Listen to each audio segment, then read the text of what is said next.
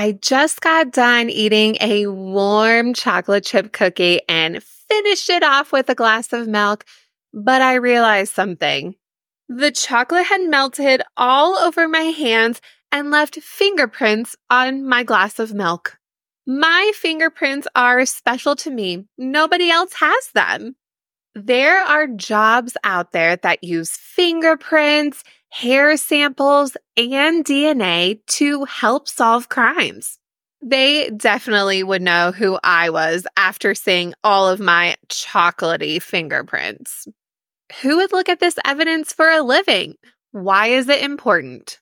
Find out what STEM career I am describing in this episode of the STEM Career Quest podcast. Have you ever found yourself asking this question, what do I want to be when I grow up? Maybe you already have an answer to that. Maybe you don't. Both are okay.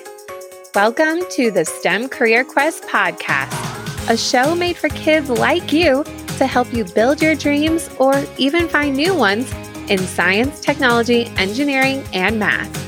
Each week, hear captivating stories and interviews to explore the exciting world of STEM. Oh, and grown-ups and teachers, you can listen too. We'll talk to experts in STEM who are passionate about what they do in the real world and how they make a positive impact in their careers. Created and hosted by K-5 STEM coach Naomi Meredith, this show will spark your imagination and passions. Join us each week on our quest to explore the possibilities of careers in STEM, one episode at a time. The STEM career that we're going to be hearing about today is what it is like being a forensic scientist. Forensic scientists help solve crimes by using science. The guest that I am interviewing today does a great job explaining what DNA is and other types of evidence that these types of scientists collect and analyze. To tell us more about it, we will be meeting our special guest, Kelly Knight. Kelly has experience being a forensic scientist, and she is currently an associate professor at a university to teach her students, her adult students, how to be a forensic scientist as well. So excited for you to meet Kelly and what it is like to be a forensic scientist. Get ready for today's episode, my little questies, like STEM Career Quest instead of besties, questies. Get it? As you listen carefully, I want you to find the answers to these 3 questions.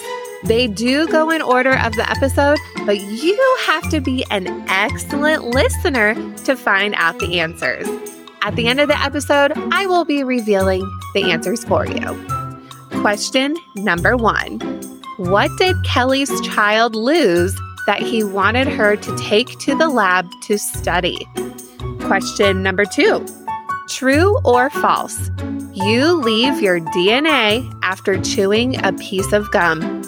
And question number 3, even if you try to clean it up, what are you always leaving behind everywhere you go?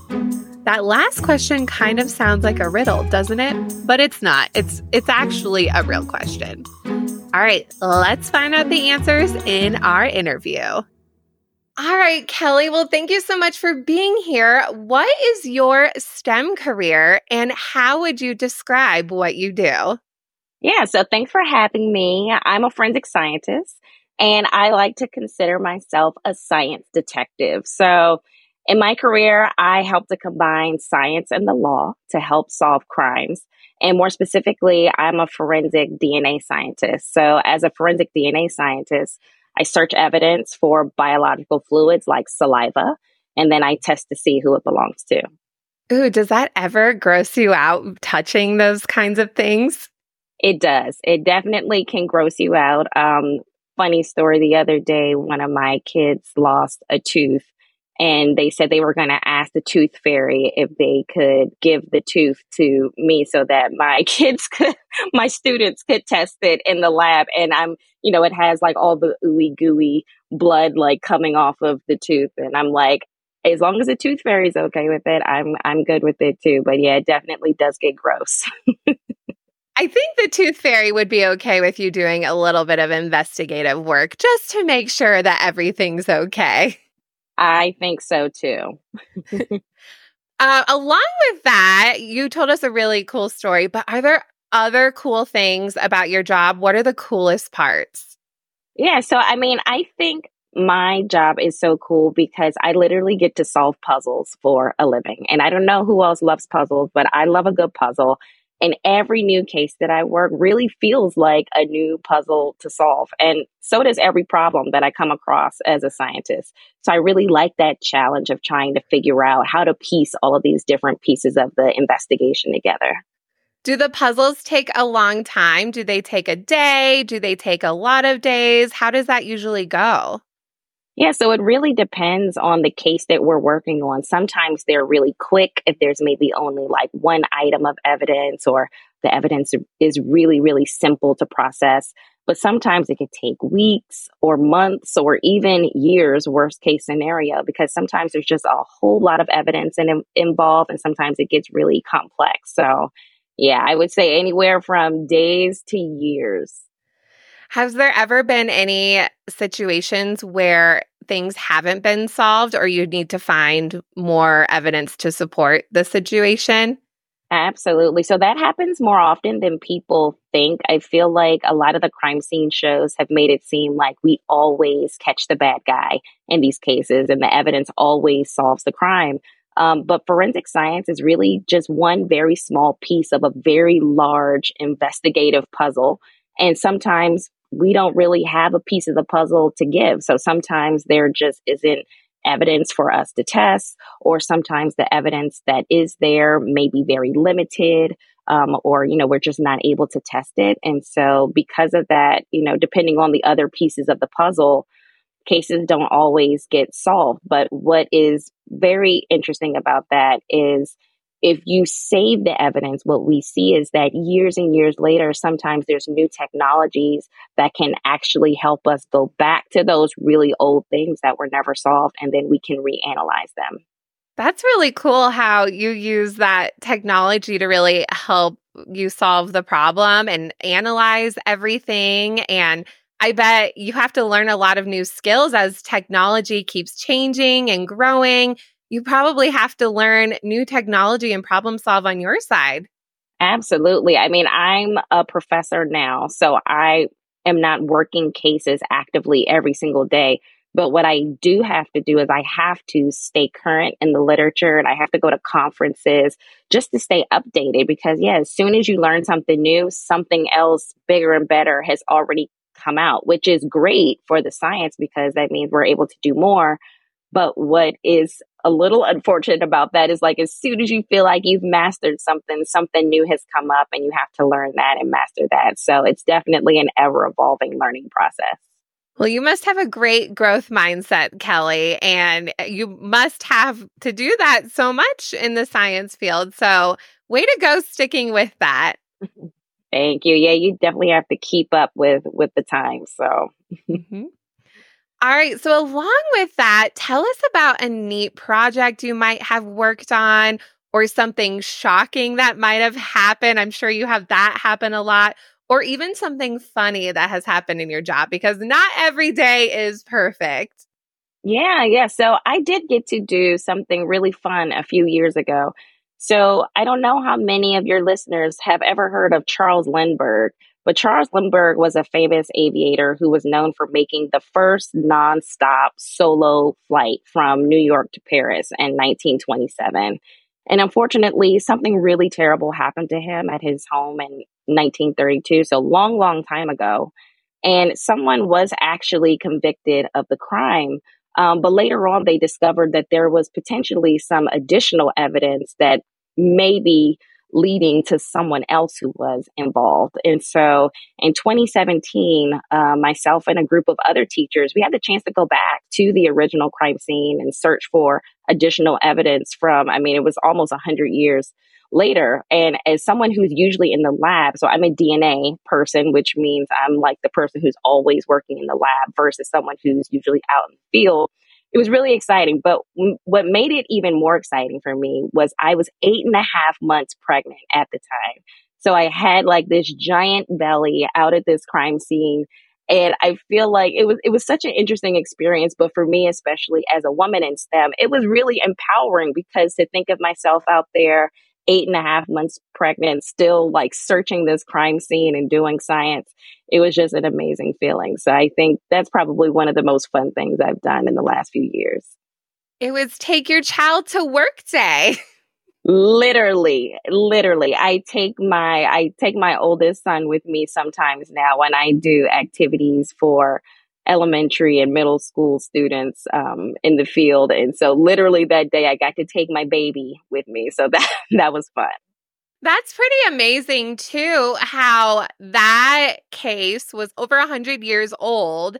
And I mean, those people aren't around anymore, but using the technology you were saying and how science has changed, where we're able to solve those mysteries that were possibly unsolvable at the time. Wow, that is so awesome. Absolutely. I mean, science is amazing and scientific evidence is very, very resilient. So sometimes people think that, if something is left behind outside or, something like that, that we can't really do anything with it or we have to get it right away. And obviously the sooner the better.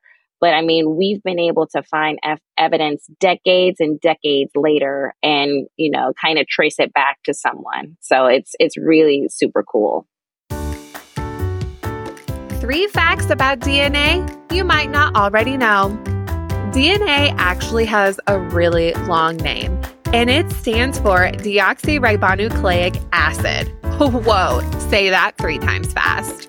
But we typically just call it DNA. DNA is the genetic blueprint that living things have to tell what it's going to be like. In fact, humans and chimpanzees have very similar DNA. No 2 people have the exact same DNA, much like your fingerprints. Even identical twins who look so much alike, their DNA is almost the same, but not exactly 100% match. If you look really close at DNA under a microscope, it looks like a big twisting ladder. Did you know these 3 things about DNA? Pretty cool, right?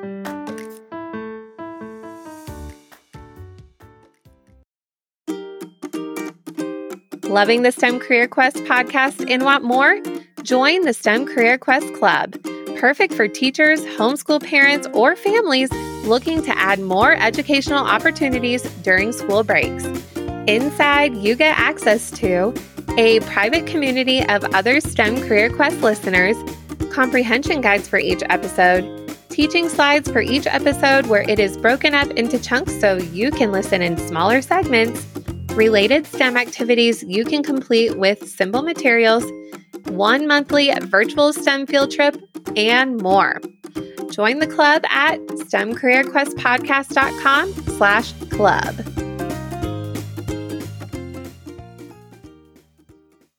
When it comes to DNA, what types of things on a human would be considered DNA? What are those things that you could use to figure out who a person is?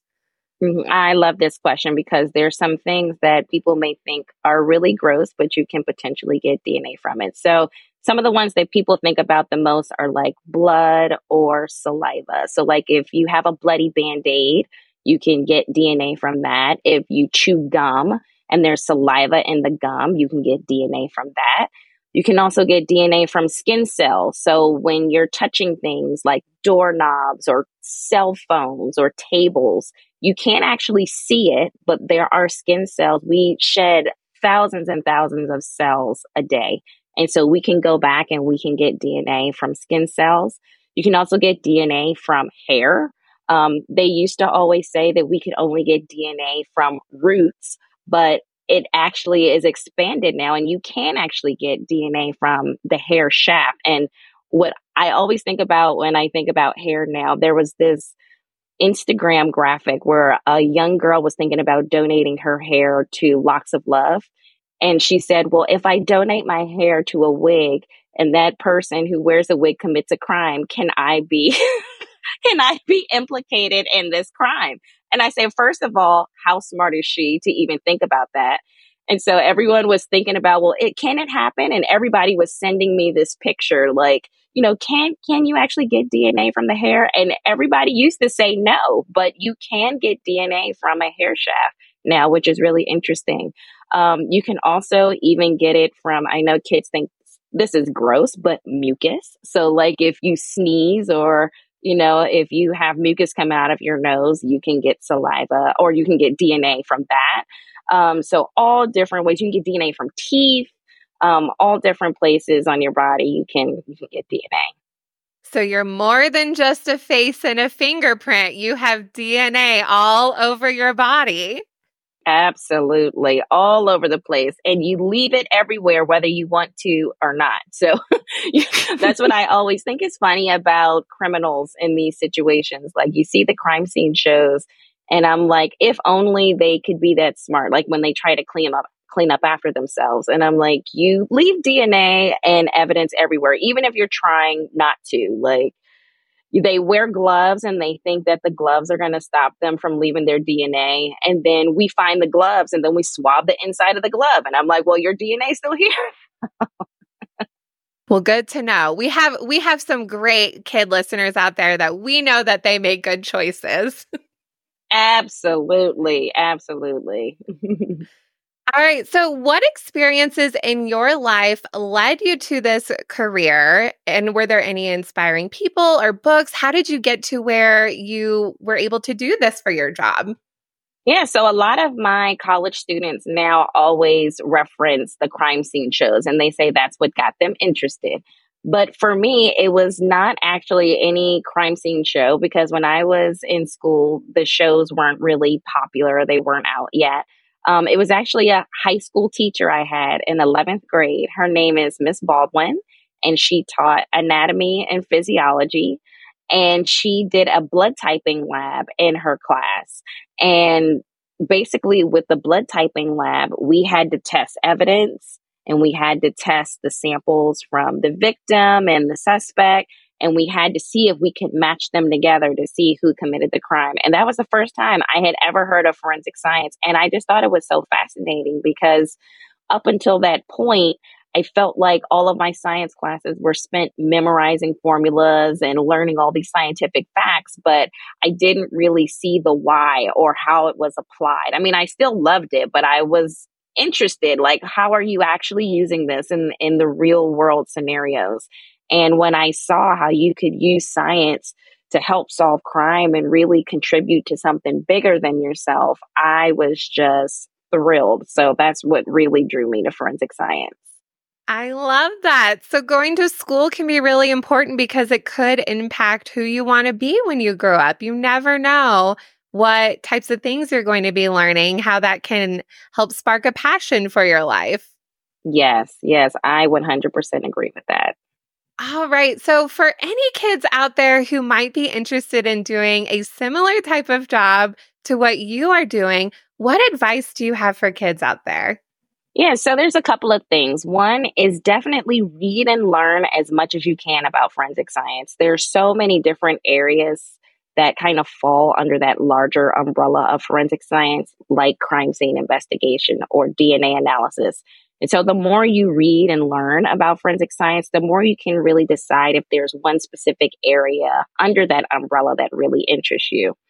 I'd also suggest taking as many science and math classes as you can or joining STEM clubs at your school if they have them, because science and math are so critical to forensic science, and they're really going to help teach you the important analytical and critical thinking skills that you need if you're going to be a forensic scientist.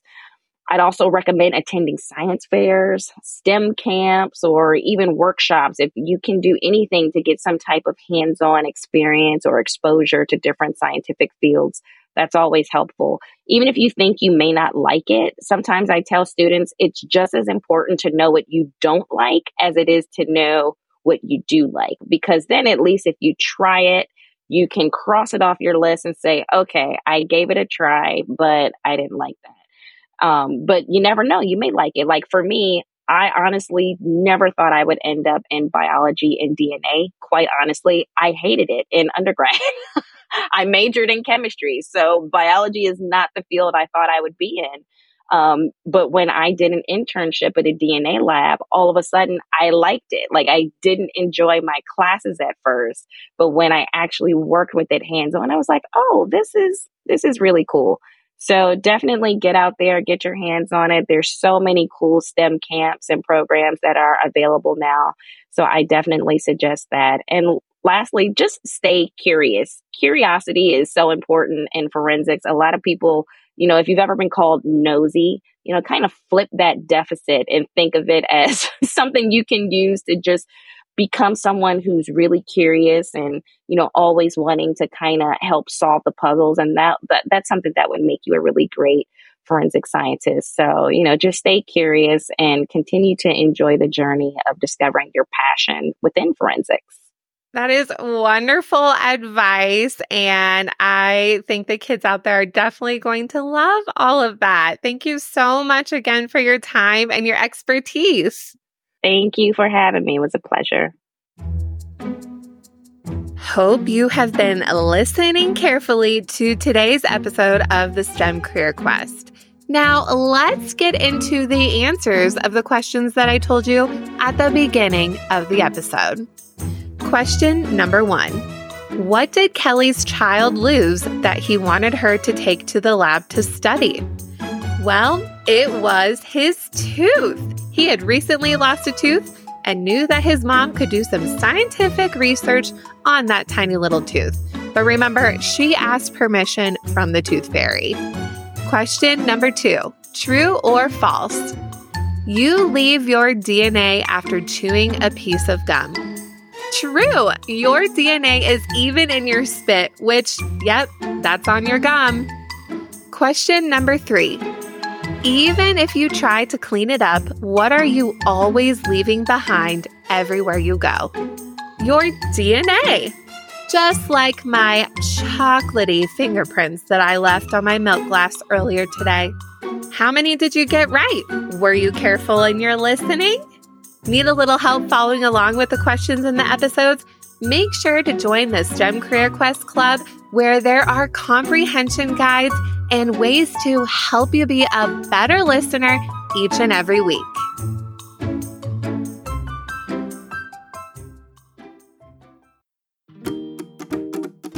Loving the STEM Career Quest podcast? Want to be featured on the show?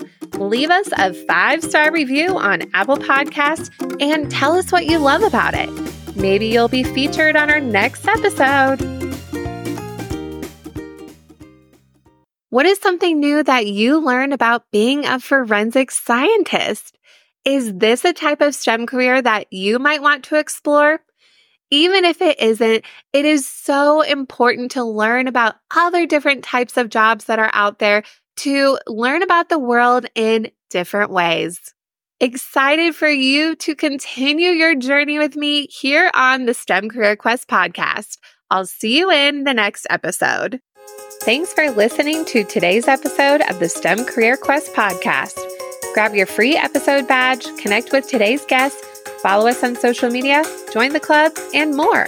Find it all on our website at STEMCareerQuestPodcast.com.